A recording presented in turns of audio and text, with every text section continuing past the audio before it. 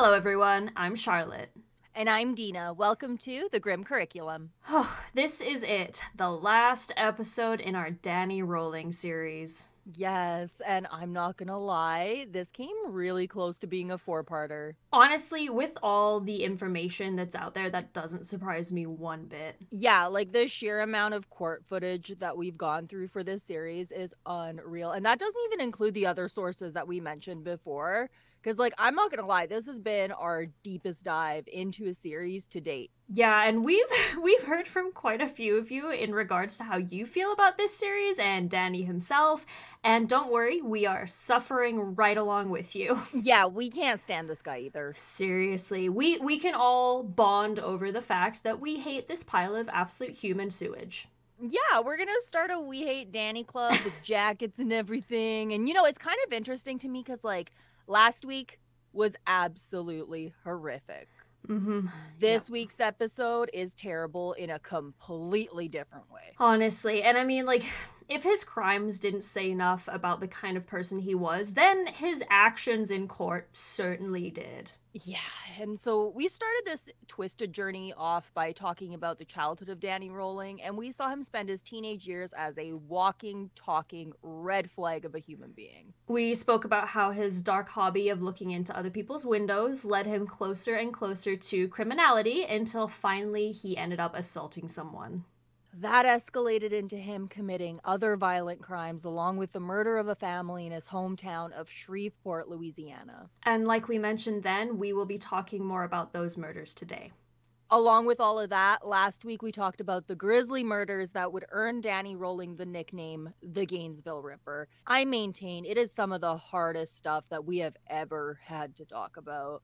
Like, it's going to be a while until we can say that again. Because back when we did our Pee Wee Gaskin series for episodes 6 to 7, we said it was going to be a long time until we covered someone as terrible, and here we are. Yeah, I'm definitely ready to occupy my mind with something other than Danny Rolling for a while after we're done here today, and I know Dina definitely is. Oh my god, anything with him. So we're not going to be doing a recap of the last two episodes. If you feel like you need a refresher, you might want to pause this and listen to both of those again.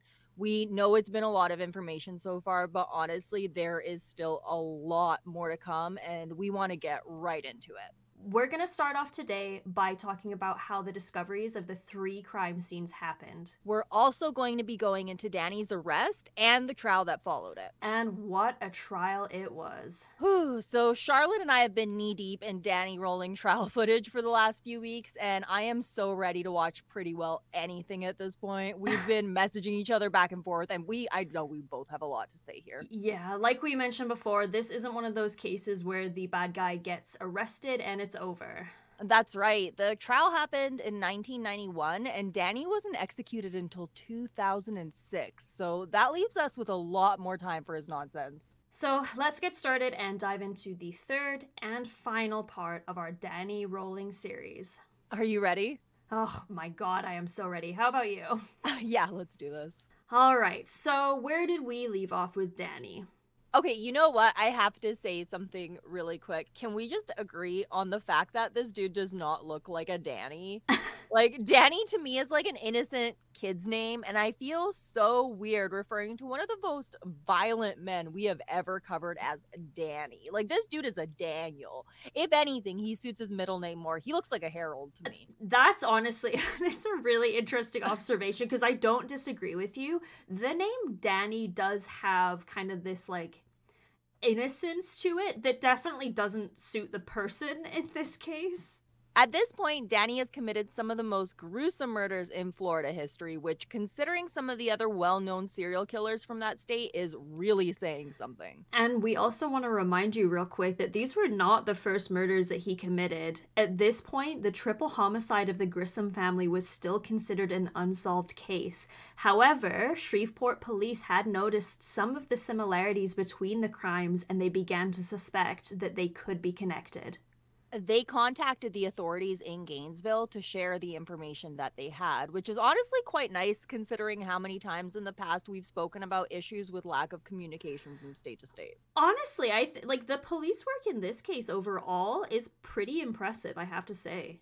Something to note here as well is that it wasn't the murders themselves that caused them to believe they could be connected, it was the mutilation and posing of the only female victim of the Grissom murders. Which to me is interesting because it shows that his level of brutality was so one of a kind, so to speak. It was difficult to believe that two unrelated people were out there mutilating bodies like this. And when Shreveport police heard about Gainesville, they were automatically like, this has to be our guy. Like, I know last week we shared a lot of really difficult information regarding the murders and what he did to those bodies. Listen, we still held back a fair bit. I honestly think that even with all of the horrible stuff that we shared, we barely scratched the surface of how awful these crimes were. All the details, especially when the medical examiner goes over them, they're all there in the court videos if you want to see, but we're just going to omit them today so we're not re-traumatizing everybody. And honestly, it's one of those things where if you have a morbid curiosity, I get that. I am that person too, but like, absolutely. There are some things you can't unread. Yes, so we'll leave that in your hands. Yeah. Well, it didn't take long before the friends and family of Sonia Larson and Christina Powell realized that the two normally very social young women weren't responding to any visitors. They hadn't set up their landline yet because they were still getting settled in for the school year. Because of this, people weren't able to reach them by phone. It was around 4 p.m. on the Sunday of that weekend when the police became involved in the case. Officer Ray Barber was nearing the end of his shift when he got a call to respond to a citizen who needed help. When he arrived at the Williamsburg Village Apartments where Sonia and Christina lived, he met a maintenance man who had been called by some worried parents.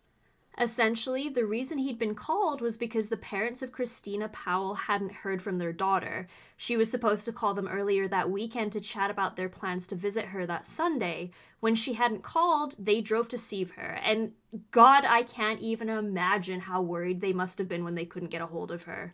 It's horrible because, like, they said that, yeah, they were somewhat worried, but at this point, like, they had no reason to believe she was in danger. They thought that maybe she had just gotten busy with, like, the fun and excitement of being a new college student and that she hadn't had the chance to get her phone set up yet. Upon their arrival, they found a bunch of notes on their door from friends who had tried to visit at various points during that weekend. This caused even more concern. Some of the notes were days old. Why hadn't they seen them?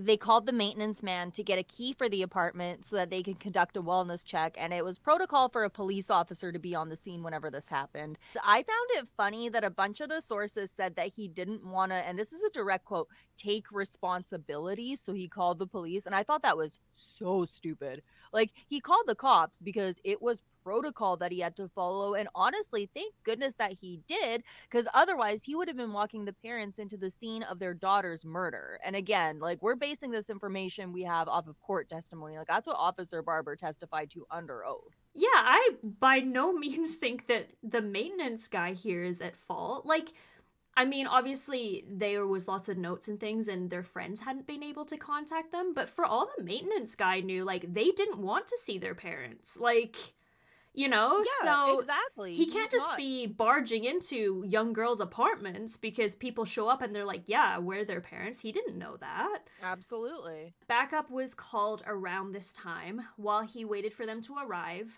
they tried different keys to get into the apartment. They were unable to find the right keys, so eventually Officer Barber broke a window on the upstairs landing and was able to reach through and unlock the door. As soon as he walked in, he saw the body of Sonia Larson on the bed. He turned away and he told the parents, as well as the maintenance man, to not enter the apartment under any circumstance. And then he went to the apartment to ensure that whoever was responsible for the body being left there was gone.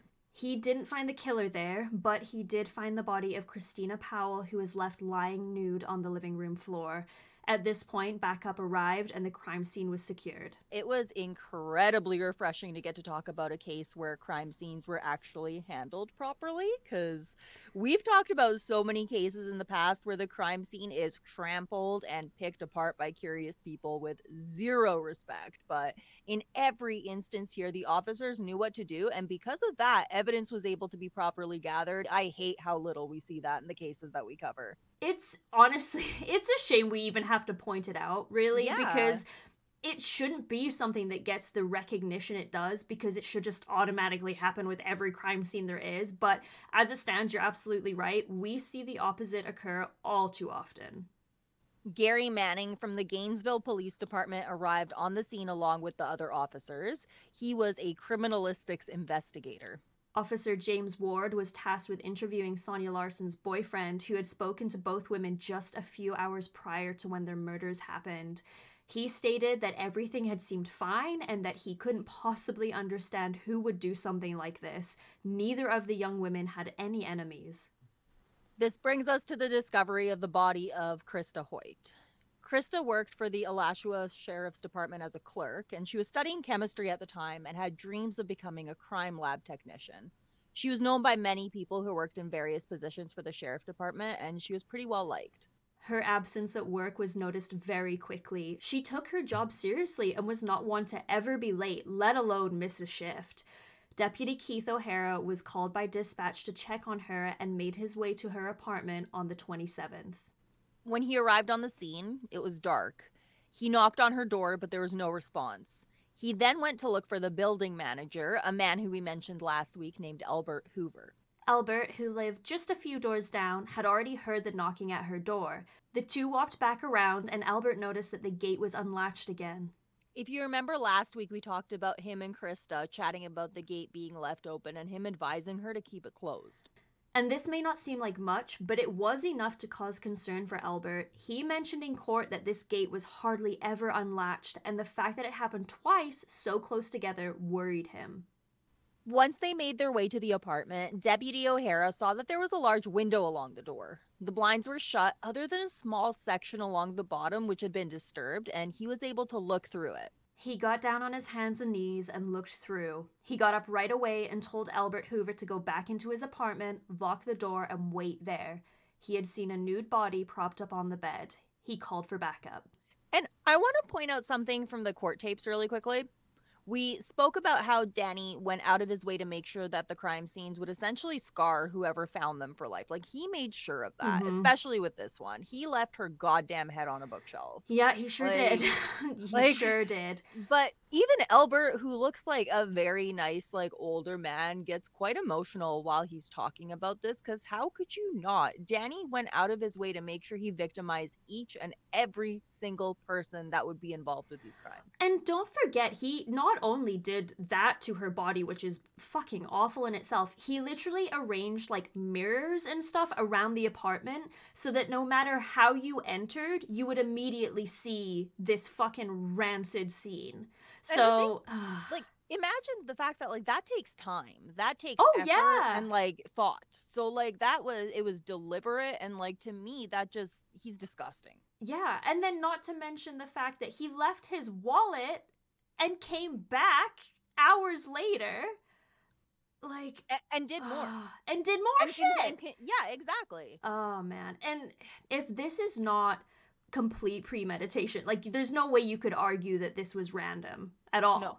Ray Barber, who discovered Sonia and Christina, was involved with this crime scene as well, alongside with Lieutenant Nobles and Sergeant Baxter. They arrived with a team to begin investigating the brutal scene. And this must have been so difficult for them, because not only is this a scene that would upset even the most seasoned investigator, but a lot of these men knew her. Yeah. They worked with her. I have to keep bringing the court tapes up here, because it just shows the effect this had on everyone involved. When Lieutenant Noble showed up, he called for an ambulance right away. He kept pushing for an ambulance because he had a hard time accepting that she was dead. When I saw that, I teared up. I was like, oh. I know. Because you picture it I would imagine these guys who are working with her, she was only 18 years old. She was still so young, and they probably see themselves as either father figures or older brothers or straight up just her friends. Oh man. And they thought that she had been sleeping. They just thought that she slept in. That's all it was. No one expected this. No. All of this was before he saw the body, of course, because he says in court how he had a hard time coming to terms with it and understanding the actual gravity of the situation. And keep in mind, this isn't a team of rookie cops. These are investigators with decades upon decades of experience between them. Yeah. They were able to get into the apartment, and finally, the severity of what Danny Rolling had done sunk in. Of course, at this time, they had no clue that it was him. All they knew was that there was a very sick individual out there, and he was looking to cause as much harm as possible. This was probably the murder where we left the most information out. That, again, was by choice. Even what we mentioned is horrific, but it's clear he spent a lot of time mutilating her body, and what he did to her is almost unimaginable. At this point, it was pretty clear that these two scenes were very possibly connected. There were a lot of similarities: missing underwear, use and removal of tape, and of course, a large bladed knife. A task force was formed at this time, and people were both horrified and eager to see who the person responsible was and to bring him to justice. And they wanted this done before he struck again. People were horrified that they could be next, especially students, and the fact that Krista did not attend the same school as the other victims caused a lot of concern. This led people to believe that the killer was choosing people randomly instead of selecting women that he knew, which unfortunately was right. Another thing that really worried the public was the fact that a lot of these women looked quite alike. We mentioned it in part 1, but all these women looked pretty similar to his first wife. I'm gonna bring this back to everything we saw happening in Idaho recently. Mm-hmm. I can't even imagine being 18. You're out on your own for probably the first time ever, and then something like this happens near you. Like, of course, you're gonna be horrified. Imagine how the parents of these students felt. Like, because of this, a lot of people considered not coming back to school at all. And we saw this happen in Idaho recently. Yeah, almost identically. It creates this panic. Kids were trying to call their parents and vice versa, and then they weren't able to get through because all the phone lines were so tied up. Because remember, this is the 90s. Parents weren't hearing from their kids, so they'd panic, call the police, and then things would just escalate. It was utter chaos. Students would sleep in groups of up to 12 because they were so afraid of being alone. Young women were terrified of any unfamiliar man that they saw because, for all they knew, any of them could be the Gainesville Ripper. Women stayed close together, and those of them with male friends trusted them to keep them safe. On Tuesday, August 28th, the bodies of Tracy Paulus and Manuel Taboada were discovered. This caused even more panic. Not only were there more victims, but this time one of them was a man. So basically, now everyone thought that they could be in danger. A friend of Manuel's had attempted to call him, but he hadn't been able to get in touch. They reached out to another friend who lived nearby and asked him to check on the two. Tommy Carroll arrived at the apartment and spoke with the building manager, who agreed to let him in. The manager unlocked the door using a master key he had, and right away he saw what had happened. Tracy was lying naked on the floor between the two bedrooms, and this is something really interesting to note. Oh, this bothered me a lot. Yeah, so he said he saw her body and then saw a dark bag. He closed the door and locked it immediately so that they could call the police. When the police showed up and the door was opened again, the bag was gone. So, who moved the bag? There were theories that Danny was maybe still in the apartment and that he snuck out without anyone seeing him, but this is something about the case that really doesn't give us a clear answer. Yeah, I don't like that at all, because if Danny was still in that apartment, they could have just been another victim of Danny's, because if he'd have continued into the apartment, like, I don't know if Danny would have actually been ballsy enough to go toe-to-toe with another man entering the scene unexpectedly, so either way, the outcome there could have been very different. There was evidence that the killer had stopped what he was doing before he wanted to. Tracy was found with a towel under her hips and her hair was still wet. Someone had attempted to clean her body but was possibly unable to finish. So neither of these bodies were mutilated, which also led the investigators to believe that the killer had again been interrupted. At this point, the case is getting attention all over the country, and people were being reminded of another terrible human being who had just been put to death the year prior. Ted Bundy. He keeps coming up, doesn't he? I know, we just can't avoid him. We cannot avoid him. Ugh. Thousands of tips came in. Some of them were useful, some of them were not, but each one was looked into. The investigators didn't want to miss anything. They noticed soon that one name kept coming up. However, it wasn't Danny Rolling, and this is honestly just wild. Danny Rolling could have almost gotten away with this. Comparisons were being made in regards to these murders and the unsolved Grissom murders. Investigator Don Maines was sent to Shreveport to find out more and see if the crimes were in fact connected. He found out that not only were the bodies mutilated, there were a lot of similarities between the 4 crimes. Exactly. Along with the posing of the victims, there was also evidence that the killer had gone through great lengths to clean the privates of the women he assaulted in an attempt to get rid of any DNA that would be left behind. Not only that, there was similar residue found on many of the bodies. They talk about this a lot in court, but it was essentially proof that the killer had used the same type of tape. They also found that the blood type of the killer found at the scene matched blood found at one of the Gainesville scenes. Despite all of this, things kind of derailed for a moment. About a week after the Gainesville murders, the press made a shocking announcement. The Gainesville Ripper had been caught. The problem? They hadn't caught Danny Rolling. Instead, they arrested an 18-year-old man named Edward Humphrey. And this entire thing must have been such a nightmare. Clearly, we now know that Edward was not the man they were looking for. However, that doesn't mean that the police didn't think that he made a very convincing suspect. And we just want to very quickly share with you the team that was put together to collect evidence from potential suspects called themselves, the Tubes and Pubes Squad. So that's fun. The suspect list had grown to over 600 names, and it was their job to contact each suspect, interview them, ask them if they'd be willing to give police a DNA sample so that they could be excluded from the suspect list. Edward was high up on that list. Edward had a history of mental health related outbursts, and unfortunately some of them had been violent.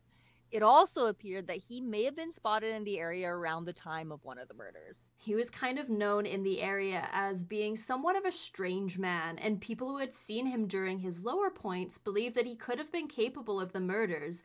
Unfortunately for Edward, so did the police. During that summer, people had filed various complaints about him in the same building that Tracy and Manuel had lived. It was reported that he had fought with his roommates and they kicked him out. His roommates also said that he would often sleepwalk and end up in their rooms and made various complaints about him being creepy. Apparently, when they tried to kick him out, he refused to leave and they had to call management to remove him from the premises. He got angry at them and he threw a chair when they showed up. This hadn't been the first time that people had complained about him. Prior to this, he lived in an apartment complex nearby. He was kicked out of there when people complained about him walking into their apartments and refusing to leave. Can we just make this yet another reminder to lock your damn doors? When they finally got him to leave, they were shocked to find him still peering through their windows watching them. In early August, he was violent towards his grandmother, who moved in with him for a little bit while they were looking for an apartment. And at one point, he showed up at a frat house and he pulled a small knife on someone when they wouldn't let him in. He was known to go into local coffee shops and talk loudly and openly about murdering women. He once told a local bank employee that he had knives at home that could flay the skin off of her body. So, some pretty big red flags there for sure. Okay, so this is a guy who we know had some mental health issues that clearly weren't being dealt with properly. He was also violent and he had a pretty concerning history. He clearly wasn't the best guy in the world, but at the end of the day, the police didn't really have much to go off of. They actually had him locked away with very little evidence while they attempted to build a case around him. And obviously that is incredibly wrong. Like, they had essentially nothing to hold him on other than people's negative views on him and some pretty concerning past behavior, but they still managed to lock him away. In a sense, you kind of feel sorry for him because clearly he's already going through some pretty serious stuff. Yeah. But this entire thing must have been a pretty horrifying ordeal for both him and his family, especially because, he had a pretty horrible track record when it came to threatening people around him. Yeah, and I mean, it actually took 4 days before a judge was even willing to grant them any kind of search warrant related to him or his property. Like, they really had to push for it. Well, they were under a lot of pressure to find the killer, but unfortunately when we see this happen, it also means that they're spending time and money looking at the wrong person. Not to mention that this gets terribly unethical for a few different reasons. It didn't help that once they caught him, the killings coincidentally stopped. They assumed that this meant they had caught the killer. Unfortunately, it just meant that Danny was undergoing what is referred to as a cooling off period, similar to how he took time after the Grissom murders. Exactly. We see this a lot where a serial killer will commit their crimes and then they get whatever it is they wanted out of it. And this keeps them satisfied for a bit of time, but it often ends up with them either killing again or getting caught. Sometimes these cooling off periods can be weeks, months, or in the case of BTK, decades. This is probably kind of off topic and involves us completely guessing, but Charlotte, do you think that if they hadn't caught him that he would have killed again? Oh, absolutely. Yeah, for sure. Like, no doubt about it. I think when the behavior of the killer is escalated over time, like it did for Danny, like first with the peeping and hurting animals, then murdering human beings and brutalizing them, I don't think you can just stop after that. I think if anything, it's going to continue to escalate until the person is caught or killed. Yeah, I completely agree with you. Like, for me, just based off of his attitude towards the murders, we find out about all of that in court and even afterwards. Like, this man had zero empathy. Like, zero. If it didn't directly involve hurting him, he didn't care. And along with that, he had no impulse control, and that makes for a really dangerous combination. Absolutely, because I mean, every time he's rejected or has a bad day, he immediately takes it out on those around him, and through nearly all faults of his own, Danny has a lot of bad days. We will remind all of you that oftentimes just losing a job would set him off enough to violently assault someone or even murder them. Like, to me, that says this is someone who clearly shouldn't be allowed in society. Agreed. The only reason Edward was cleared in the end was because they actually caught Danny and he confessed. Thank goodness, because like if they hadn't caught Danny, I wonder if this would have become one of those cases where a desperation to see the bad guy caught results in the wrong person being convicted. Because like unfortunately that happens. Oh, all the time. Yeah, like, and I mean, Edward Humphrey, he was clearly no Boy Scout, but he wasn't a serial killer either. Like we mentioned earlier, Don Maines had gone to Shreveport to investigate the connection between the Grissom murders and the Gainesville murders. Around this time, a woman named Cindy Jurachik called in a tip about a man she had met at church. She heard about the Gainesville crimes and told them about how her husband stopped hanging out with a man that he knew because he, quote-unquote, stuck knives in people. That man, Danny Rolling. Apparently, she suspected him for a little while, to the point where it began to completely haunt her. She was losing sleep over it, but still she had her doubts and had a hard time believing that a man she had met at church could be capable of something so terrible. And to me, it's hard to blame her because we've talked about it again and again. This man is a chameleon. If he only wanted you to see the church-going Southern gentleman side of him, he would make sure that you did. Like, very few people saw the real him. Police looked into this and found that Danny Rolling had a history of criminal offenses, including armed robbery. They also found out that a bank robbery had occurred on the day of Krista Hoyt's murder. That's right, and not to mention, a few days prior, 2 men had been chased by a police officer. One of them, a fellow by the name of Tony Danzy, was apprehended and told the police that the man he was with was named Mike.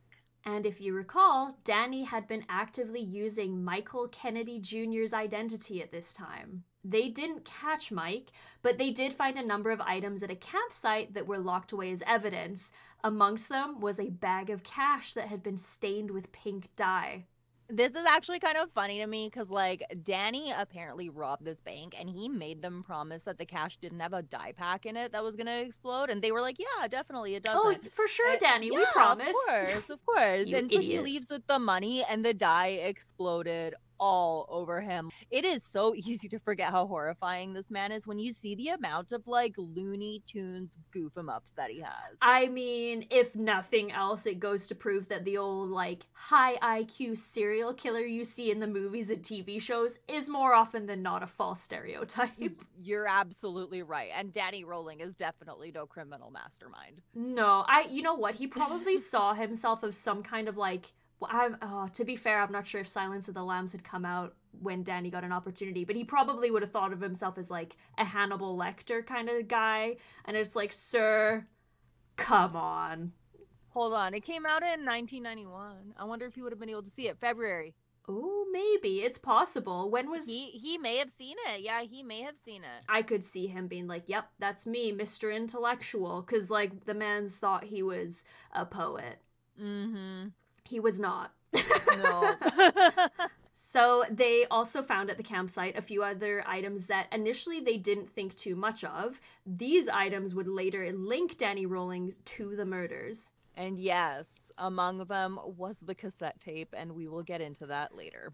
After his close encounter with police, Danny went on the run. He robbed a student and stole his car, then made his way to Ocala, where he robbed a grocery store at gunpoint. Police were called, and this led to a high-speed chase between them and Danny. But Danny eventually crashed the car and tried to run, and he was caught and arrested.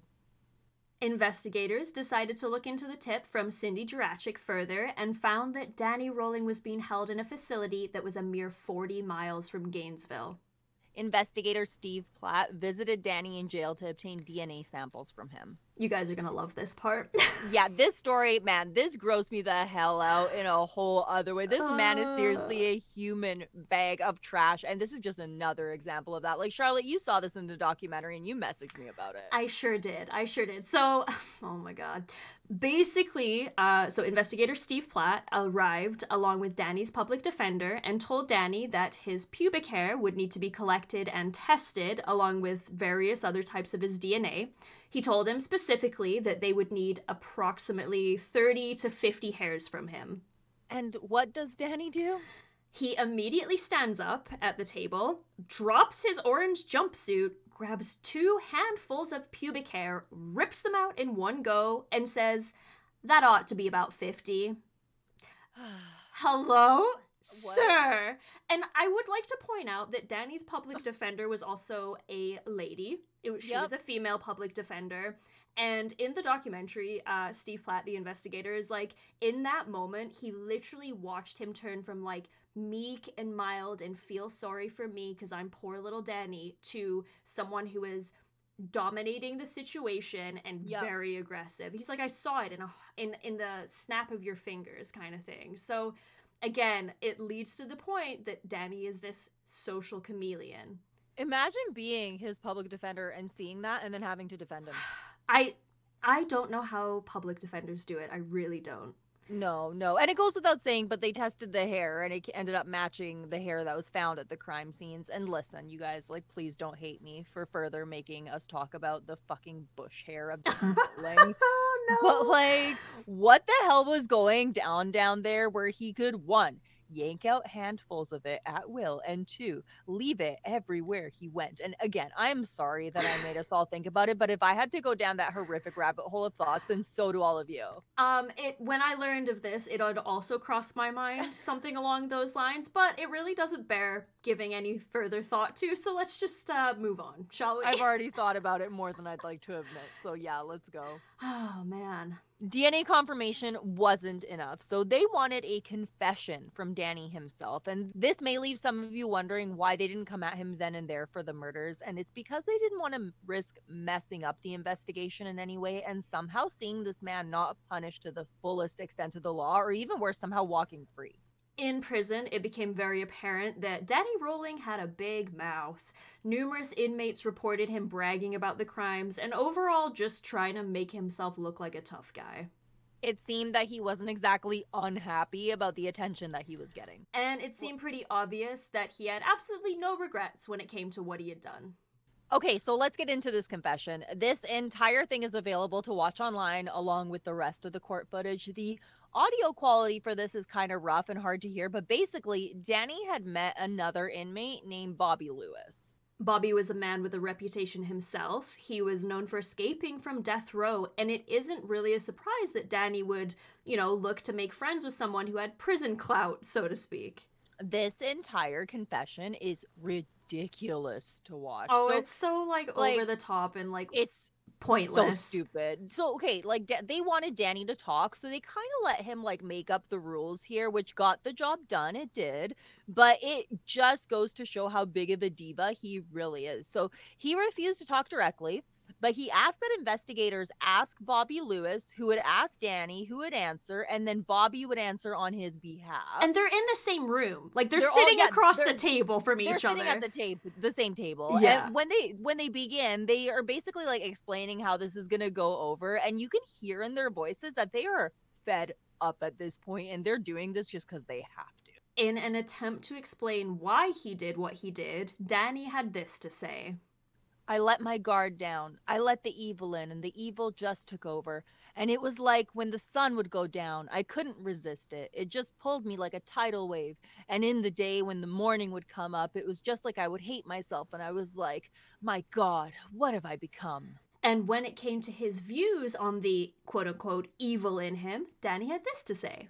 There's just no turning back. I think there's a war going on, and I think that a war is in a dimension that you can't really see with your naked eye between the forces of good and evil, angels and devils, if you will, and they prey on us. So goddamn dramatic. And this is a Danny accent, because like now I hear everything in a stupid fucking voice, and they prey on us. And they prey on us. Yeah, they prey on us. Get out like, of here. Just keep that shit to yourself, Danny. No one cares. You're a moron. And you know the other thing too is like, keep in mind, like, this sounds like bullshit to you all right now, I would assume, and I'm probably right. But like they had to hear him like whisper this. Oh yeah. And then like, you know what I mean? Like they had to basically play like telephone to get this out of him. So it isn't even like, oh my God, it's this is a mess. No kidding. And I can imagine that, I mean, if I were a member of this investigation team, I would be like, I don't have patience for this. You have murdered 8 people. Go fuck yourself, sir. Exactly. Once they finally had the confession, it was time for Danny Rolling to go to court and face a potential death sentence. And this finally brings us to the trial of Danny Rolling. And what a trial it was. I have so much Danny Rolling court footage living completely rent-free in my brain right now that I can't wait to fill it up with literally anything else. I do have to say before we get into any of this, and Charlotte, I'm sure you're going to agree, but like, I was legitimately impressed with the prosecution of this case. Like, they had fantastic witnesses. They interviewed a lot of like the big players in the investigation as well, which was like interesting to see because they were all really experienced and they were overall just really good witnesses. I felt that from early on, they had a solid case. Like, I love this kind of stuff. So to me, it was a lot. And I mean, a lot of information, but it was fascinating to see how they put everything together. Yeah, because we have the video footage of the entire trial, like days and days of footage, basically. And it gives you kind of a unique way to learn a lot about the case, which is really cool. And I think as well, especially for me, it gives you a more realistic perspective on how an actual trial works versus kind of like what you see in the movies and on TV. Like, obviously, movies and TV, they have to come from at least a little bit of realism when it comes to this sort of stuff. And I mean, like, people talk about like My Cousin Vinny, which is an excellent movie, being like the best representation of how a court case goes. But yeah, because of the rules in Florida, everything is out there for you to see if you want to watch all hundreds of hours of it. It's a lot. It's a lot, but it's interesting. I mean, no doubt it's interesting. Yeah. At this point, Danny had confessed to all the crimes. The trial wasn't to prove whether or not he was guilty, but to determine what the correct punishment was going to be. So the prosecution was trying to push for the death penalty, while the defense was hoping for a life sentence. The lead defense attorney said that they were asking for a sentence that puts Mr. Rolling in a cell. To close the door, you take the key, you lock it, you throw the key away. That's what we're asking for.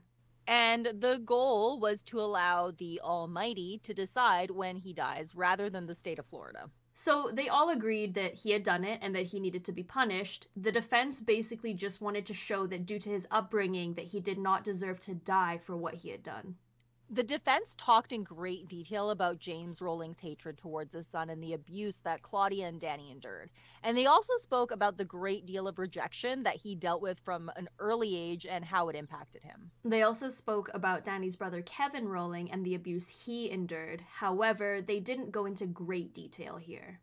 We talked about Kevin a little bit before and how he said his father was not abusive, and we would wait until now to kind of clear something up. So Kevin Rolling did say that. However, he also admitted that he had blocked out a huge part of his childhood, and I think we all know that isn't exactly the best sign. Yeah, and I made a lot of notes about my thoughts throughout this entire thing, so I hope you don't mind me chiming in here and there No, with it. go for it. But something that I keep thinking about this entire time is I am wondering what the jurors were thinking. Mm-hmm. Like, this all happened after they spent hours hearing about the horrible things that Danny did. Like, did they buy it? Did they sympathize? Like, the other thing I found interesting was that the prosecution, like, during their time to speak, it showed Danny a lot. But while the defense was speaking, it didn't show him until 30 minutes into their whole speech. And this is a decision made by Court TV, but I was just kind of curious about that. I was curious about why they didn't show him because I feel like they had Mm-hmm. a lot of opportunities where they did and he was there. It just wasn't until 30 minutes in. Yeah. And something else is they also talked about how he prayed for a wife while he was at church one day. And O'Mather walked by, and that's why he went after her to begin with, which, like, oh my God, like, you prayed to God for this wife. She walks by and Mm-hmm. you marry her and then you abuse her. You threaten her with a shotgun until she leaves you. Right? Because in Danny's mind, this is a partner that was sent by God to him, and he still chose to treat her like shit. Like, make that make sense. Yeah. And speaking of his relationships, they also talk about a woman named Bunny Mills, who was a friend of Danny's. They told a story where he had come over to her house and was crying about how his father didn't love him, which apparently was a pretty regular thing. She saw that he needed mental health help and tried to get it for him. And she suggested that they go together. And his reaction was running around the apartment to the point where she had to chase him to settle him down. There's just so much to unpack there. Yeah. And again, we talked about this last week. This is how he reacted to the divorce papers. Yeah, exactly. Like I guess everyone's got their way of dealing with hard to hear information, and Danny's is to run a mile, I guess. I guess, yeah. The various members of the investigation team were interviewed, and with that, the prosecution was able to piece together the series of events that happened during that weekend in Gainesville. This lined up with Danny's version of events. Something else that's interesting to note that because this entire trial is recorded on camera, there's a small audience watching, and the camera often pans over to Danny, which I thought was really interesting because of his reactions or really like his lack of them. Mm-hmm. I'm sure he was advised to behave a certain way, but like he really just like he sits there, he blinks a lot, and he really doesn't react. Like he looks around sometimes and things like that, but like wait until you hear about what he does when we do catch him reacting to something, because like it made me nearly scream in frustration. He really does blink a lot, and he of course he has that kind of naturally sad looking face. He has these glasses on, and for the most part he has kind of his head in his hands, and he's again blinking a lot for some reason, and he doesn't often look around at the people around him. He kind of keeps his eyes down, and I would assume that's either his attempt or his lawyers have advised him to make himself seem very like harmless and meek and kind of repentant, maybe. And I thought it was interesting because he doesn't do that for the whole trial. There was like a certain point of the trial where he kind of just like stops doing it, and it goes from like when they're talking more, well, there's a specific part we'll talk about, but like he goes and starts looking more into the audience and looking at people and looking at their reaction. So it's interesting to me because it almost seems like that facade didn't last. No, and you don't see him. Well, you don't see him do this in his interviews in prison afterwards, when he's in Exactly. death row, which is like, so it's obviously not a natural thing for him. And it doesn't look natural. No, either. He's it's not fooling so anybody. no, exactly. It's so hollow. They also had witnesses who were able to provide testimony saying that Danny was heard bragging about the crimes. Something else that we haven't mentioned yet, and it isn't talked about a ton, but it does say a lot about where Danny was mentally. They spoke in court about him blaming his actions on two alter egos. One was Gemini, which we will share a poem later, and the other is Yenad, which is Danny backwards.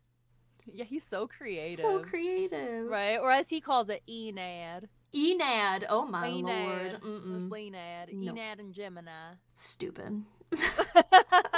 So, long story short, he attempted to use these two egos to explain why he did what he did.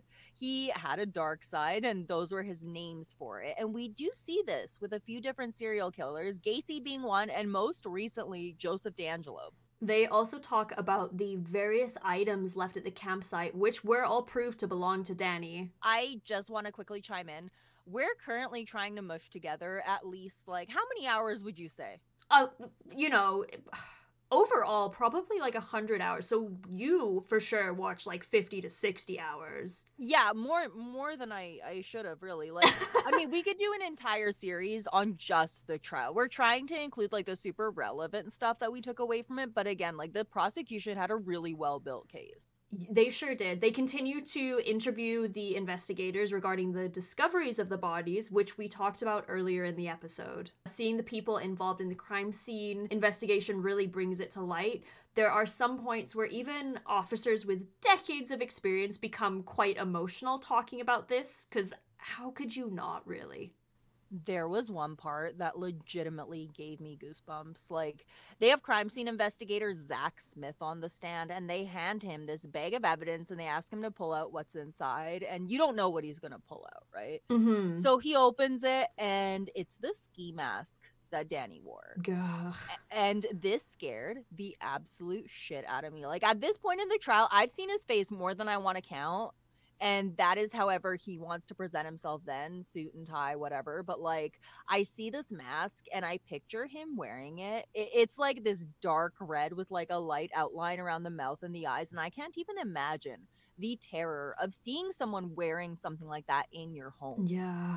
Like we mentioned before, these crimes are what inspired the screenplay for the movie Scream. Mm-hmm. And to me, this mask is scarier than anything you could write because it's just so real, if that makes sense. I imagine like Zach Smith, he reaches into the bag and pulls it out, right? Like I would not want to touch that. Oh my god, no. Just seems like fucking cursed is what that is. I wouldn't want to be in the same room as that thing. Yeah, like you want to burn that shit after and be done with it. No kidding. Whew. Okay, so everyone, it is now time for the moment you've all been waiting for. We are going to talk about the infamous cassette tape. I listened to the whole thing. Mm-hmm. The whole thing. If that doesn't show my dedication to bring our listeners the solid information that they have grown to expect from us, I don't know what will. But like, however, I'm going to tell you right now, this is not solid information. This is something I can only describe as cringe ass bullshit. All I can say is that the entire thing gave me a severe secondhand embarrassment. Like, oh my god. So the tape starts off on a high note with Danny saying he is, and I quote, in the woods with the stars for a blanket. And then he goes on to apologize to his parents and his brother for what he's about to do, and he cries a lot during all of this. And just to clarify, we aren't making fun of him for showing emotions or anything like that. We're making fun of him because this is a load of fucking garbage, and you'll see why soon enough. He says a lot of kind words to his mother, and he asks her to not blame herself, saying, I don't believe it's anybody's fault. It's just the way things happen sometimes. And there's something that he says, too, in the tapes that I don't know why it got with me. He's, like, talking to her, and he's like, and no one cooks better than you, sugar. Yes! And it's like, what the fuck does that have to do with anything? I'm like, what are you talking about? Like, I'm going to apologize here and now, but, like, I have so much I have to get off my chest when it comes to this tape. It's so atrocious. The audacity, man. I can't with it. So one of the things that he says that stuck out to me was he says to his dad about how his dad got himself a good one and how his mother got herself a good one too, which I found interesting considering everything that he said about his father. Although like familial abuse, it's super complicated and you can still love those who hurt you, and Danny clearly was desperate for his father's approval and had a lot of love and respect for him, but I just thought that was interesting. It's so twisted. He tells his brother Kevin that he loves him and that he would trade both of his arms if he could go back and do everything all over again. We'll point out that this cassette tape is all before he actually committed the Gainesville crimes. It's really fucking frustrating to listen to. I think I said something similar before, but like, how can you pre-apologize for all the heinous shit you know you're about to commit? Like, oh, sorry in advance for brutally slaying college students. Like, Obviously, Danny made the full confession, but if this doesn't prove that everything was premeditated, like, I don't know what will. He's literally screaming it in your face. And this is actually the first time that we see him get emotional in court. Oh, yeah, so remind us, what does he do? He starts to sing.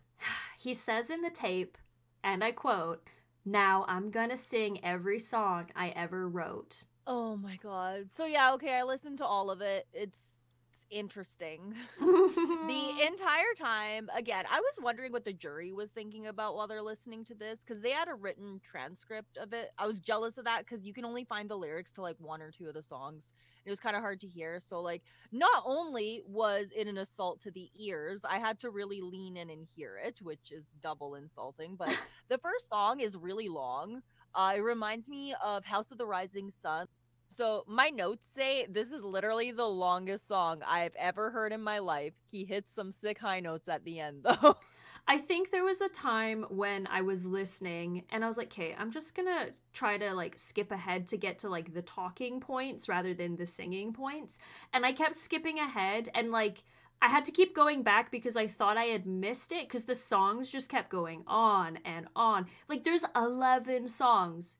Motherfucker put a whole album on this shit. Like, no, unnecessary. Stop it. No one cares, Danny. And he also, it doesn't help, he spends a really long time between the songs tuning his guitar. Yes. And he honestly, he sounds pretty proud of himself. Like, so in trial, it shows Sandra London, who we're going to talk about her soon. She's in the audience, nodding along with the music. And it also shows people in the audience reacting to it, which that was kind of fun for me to watch because you get to see them getting more and more irritated as he just keeps singing more songs. It's kind of relieving because you're like, okay, cool. It's not just me that is absolutely having the worst time ever listening to this. Exactly. Yeah, like there's a guy, he's shaking his head in disbelief. There's people that are like laughing to themselves. And my personal favorite, there are two older women who are sitting next to each other, and one of them like nudges the other one and does the whole like finger to tongue like bleh motion at her, and then they start laughing.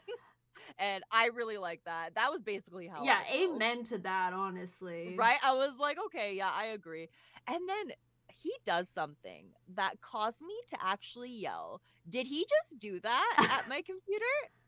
So, okay, during song 4 titled I Need a Job, okay, the camera, it pans to Danny and you see him trying to get the attention of someone, and he does the little like turn it up motion with his hands and mouths, "Can you turn it up a bit?" and shrugs and smiles kind of apologetically. I'm going to repeat myself so you can all sit with that for a second.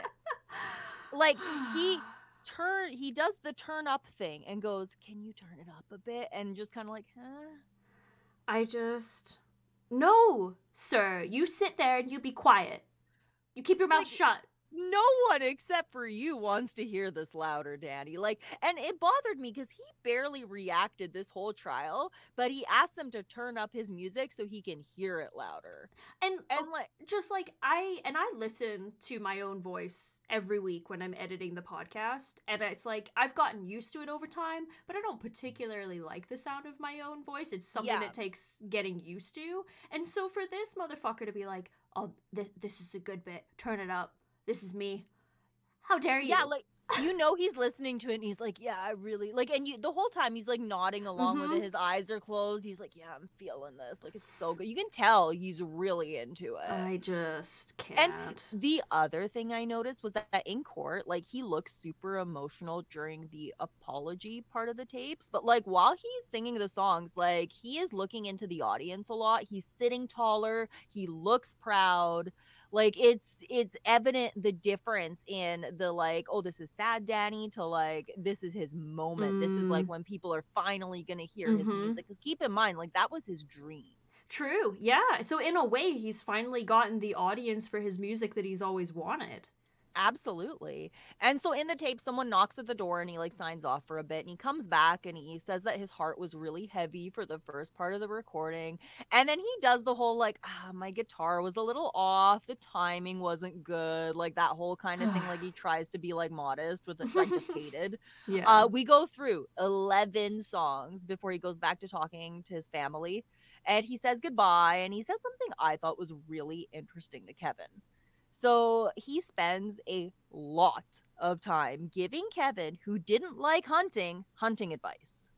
He gives him advice on wearing camo and aiming for the lungs when you kill a deer, and he goes into great detail about how to make sure a deer properly dies, which I found so morbid considering his actions. He also admits, he admits Kevin doesn't want to hunt, no matter how badly Danny tried to get him into it. And he gifted him a bow. He talks about that. It makes you wonder if deer is subtext for human being at this point. Right? It was so weird because he just goes. It's you're talking about you're gonna go ahead and kill all these people, and then you basically give a lesson in how to shoot a deer, chase it down, and then stab it in the lungs. Yeah, it's weird and inappropriate. What? It was so bizarre.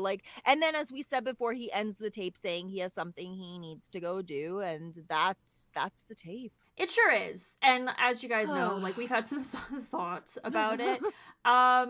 It's basically an 11-song album and then some about the Danny show is how I would describe it, right? It's a little novel to himself, more or less. And I hate it, honestly. I do feel sorry for the jury for having to sit through it and be like, okay, that was unhinged, and now we have to figure out how we're going to sentence this man?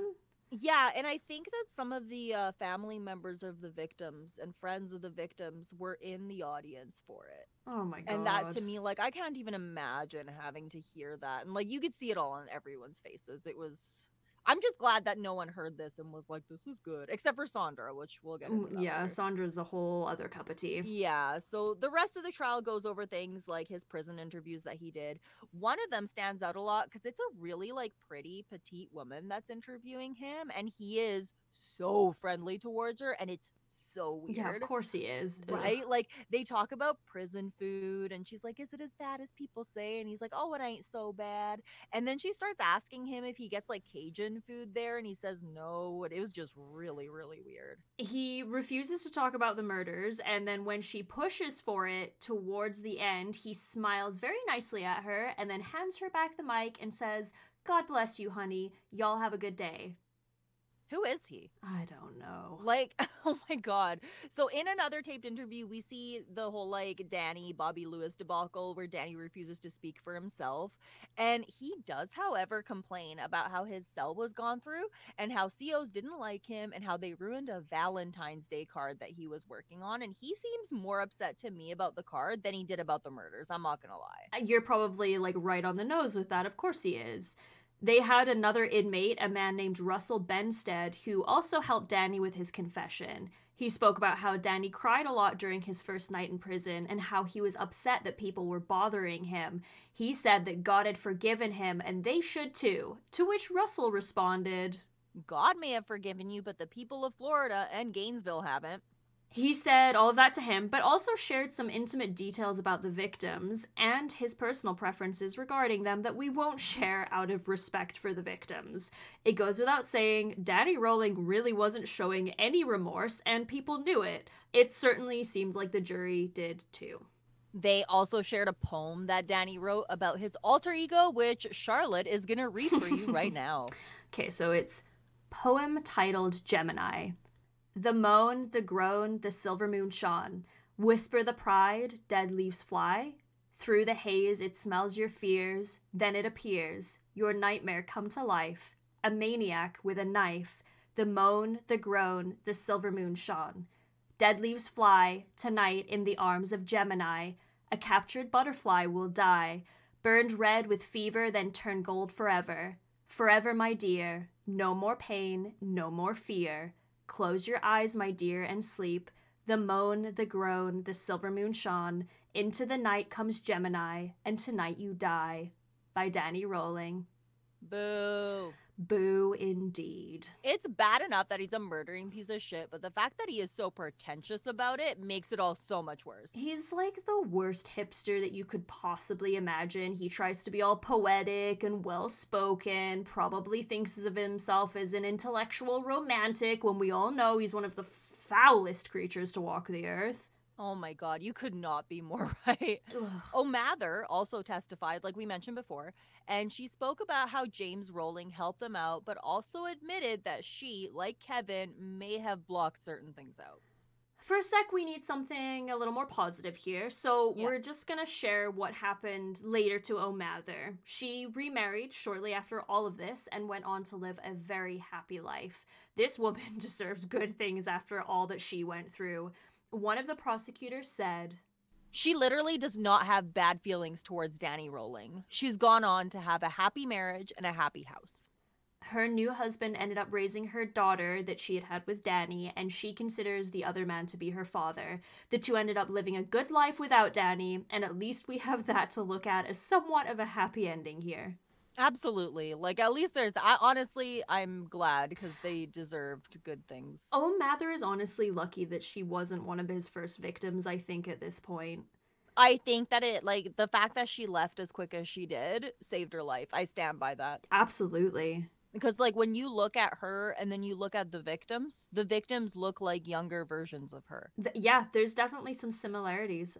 Most of the victims, anyway, Yeah, with the obviously, exception of Manuel. Mr. Taboda, But, yes, obviously. yeah, I have to just say, I don't believe in the death penalty. We've talked about this before. I don't think we need to go into great detail, but I don't.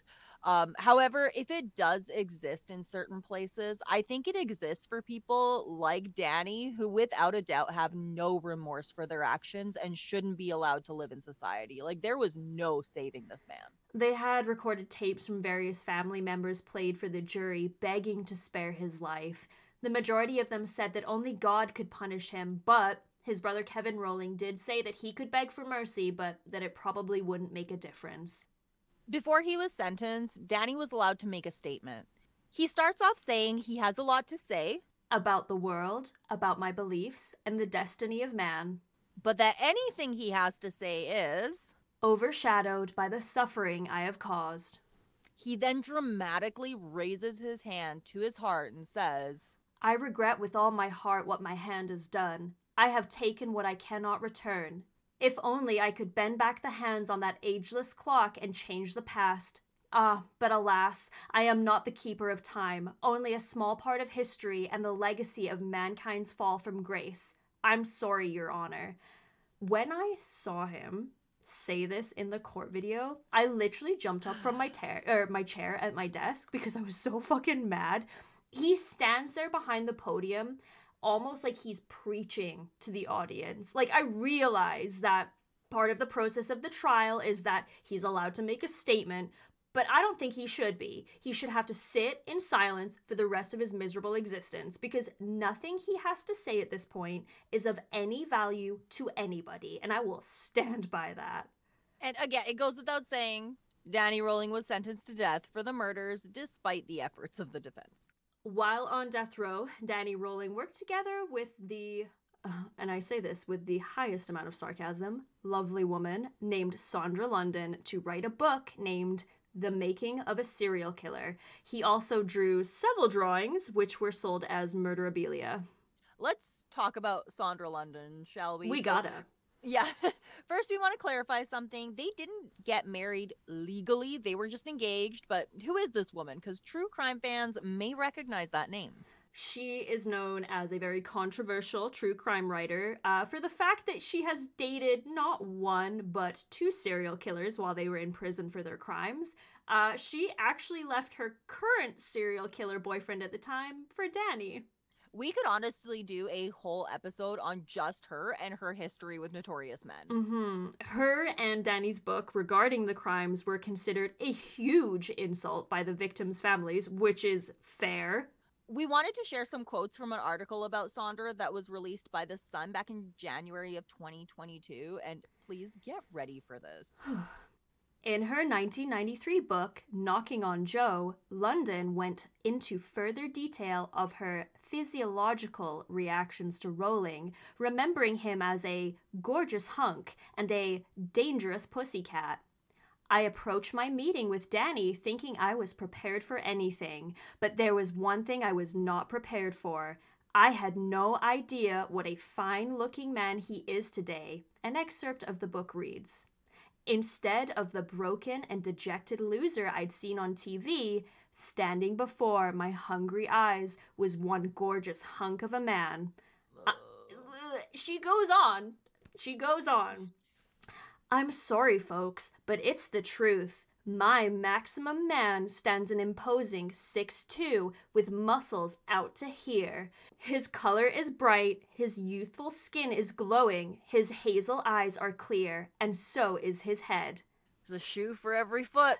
Her foot needs therapy. Oh my god. Like, you're saying this, and I'm seeing Danny is like, are you talking about him? Are you sure you're talking about Danny, Sandra? My girl, are you blind? Like, I'm gonna say I have horrific eyesight, and I rely on my glasses, and I can't see in front of my face without them. But like, are you seeing him? Hello, ma'am? And about Sandra. Oh yeah, Danny wrote. Oh my god. Okay, Sandra runs as deep as the Amazon River, and just as wild. Oh my god. Fuck.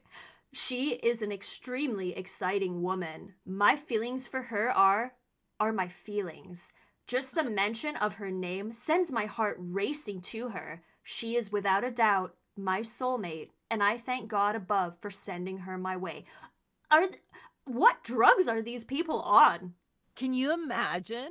I'm sure these feelings are legitimate. I'm not going to deny that. Like, I'm sure they were super into each other, but like, really, folks? Really? This is where we're going for our mates? Well, like, I guess. I mean, like, she was eventually banned from visiting him. But she was still able to gather the rights to his writing and his art, many of which were sold on. Interesting. Yeah, she was also a constant presence during his trials and was always there to show support for him. I can't even imagine being the family of the victims and seeing her in court lusting over him. And you see it in the court. Like, you see it, especially when they're playing his music. It's fucking obscene, honestly. She's sitting there and you can tell, like, I don't want to be obscene, but she's into it. Yeah. Ugh. Danny Rolling was executed on October 25th, despite many efforts to appeal his sentence. His last meal consisted of a lobster tail, shrimp, a baked potato, strawberry cheesecake, and sweet tea. During this time, he finally confessed to the killing of the Grissom family, saying, "In order to fulfill all things that no stone be unturned, hereby I make a formal written statement concerning the murders of Julie, Tom, and Sean Grissom in my hometown of Shreveport, Louisiana. Hal Carter, Julie Grissom's former fiancé, is 100% innocent, totally pure of that crime. I and I alone am guilty. It was my hand that took those precious lights out of this old dark world. With all my heart and soul would I bring them back. Being a native son of Shreveport, I can only offer this confession of deep felt remorse over the loss of such fine, outstanding souls. Have wept an ocean of tears, by which mournful doth float upon a sea of regret." Again, I appreciate that he confessed to their murders in the end, because it must have been a bittersweet relief to the family members of the Grissoms. But could, again, you knock it off with the pretentiousness, sir? You know what my problem with him is? Amongst many things. Amongst many things. Every time he opens his mouth, he sounds like his mouth is falling down the fucking stairs. That is one way to put it. It is just, like, even just reading that. I just read those words, and to me, that's not even words. No, and the thing is, we all know how hollow and stupid and not at all genuine it is. And so it's like every time he opens its mouth, it's just more insult to injury. And that's just it. Like, if this was just like some dude that may be not the best poet and is writing poetry, like, by all means, make your art, even if it's not that great. Go for it. Obviously. But like, this is like the soulless contemplations of a man who thinks he is smarter than he is. Yeah, that's exactly it. But the case for the Grissoms was no longer unsolved, and the man, if you can even call him a man, responsible for the deaths of their loved ones was going to be put to death. Members of the victims' families witnessed the execution along with Janet Frake, the survivor of one of his attacks. Many of the family members actually disagreed with the fact that Danny was being put to death, as they didn't feel it was right. However, they showed up to show support. For his last words, Danny sang a 3-minute hymn. He did not mention his victims or apologize for his actions once. One of his attorneys even said, I was just shocked at the singing. There's gotta be some dignity, some closure, some expression of remorse under these circumstances. These people deserved that. Witnesses say that Danny continued to sing even after his mic was turned off and that he sang until he was dead. In response to how she felt about the song, the mother of Tracy Paulus said, Hatred. I was mad all the way through it. And with that, Danny Rolling, the Gainesville Ripper, was dead. And I have to say, Danny did promise Sandra that he would visit her in the afterlife. In the 2022 interview, she says that he has not. Well, that's good because we got rid of him for a reason, and I don't even want his ghost coming back. So no, let him be a failure even in death. Exactly. Well, so that's it. That is it. We made it. 3 episodes, the story of Danny Rolling. By far one of the most heinous humans we've talked about. It's gonna be a while before anyone takes his place. Well, we hope you all enjoyed this series. We know it was a tough one, but this truly is a story of how depraved one human can really be. And normally, you guys know I like to end our episodes with my thoughts about the series and whatnot. I have no thoughts here. I have spent the last month thinking about Danny Rolling, and I am so ready to wash my hands of this and move on to our next topic, which, by the way, is also pretty rough. Well, I think throughout the last 3 episodes, we have made our opinions on Danny very fucking clear. Yeah. All I will say is that I'm glad he was brought to justice in the end.